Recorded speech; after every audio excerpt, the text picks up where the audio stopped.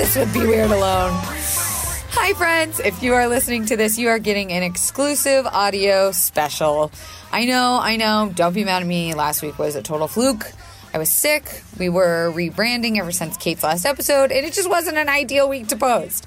I was trying to rush a format that wasn't ready yet. You know, when we started the podcast, we had never set out to accomplish a specific number of episodes. We just liked coming in each week and talking about what was going on in the world and our lives. And now that I'm running it on my own, it's necessary sometimes to take a step back, plan for the future so that I can give you guys the best guests, the most exciting topics, and all the entertainment you need to get you through your week, bitches! Listen, I've read just about every single message, email, DM, and tweet, and I hear you guys loud and clear about how important these topics are to you guys, and trust me, I will not be shutting up anytime soon about them. But for now, dramatic pause. Season 1 has come to a close.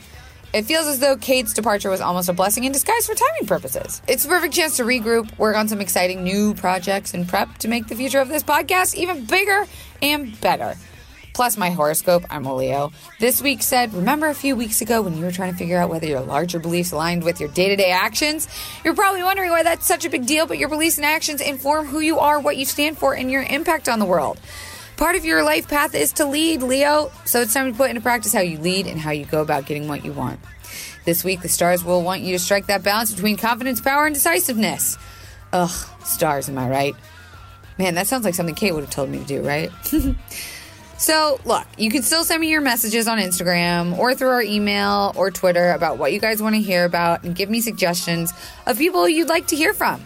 Do you want me to interview other big YouTubers, big actors and personalities, young entrepreneurs, gynos? Nothing is off limits because I know how hard this adult shit can be. As always, you can find me at Kelsey Darragh on all of the things. Why not rate this on iTunes? I mean, shit, let us know how you liked the 29 if you count this, beautiful episodes we did give you.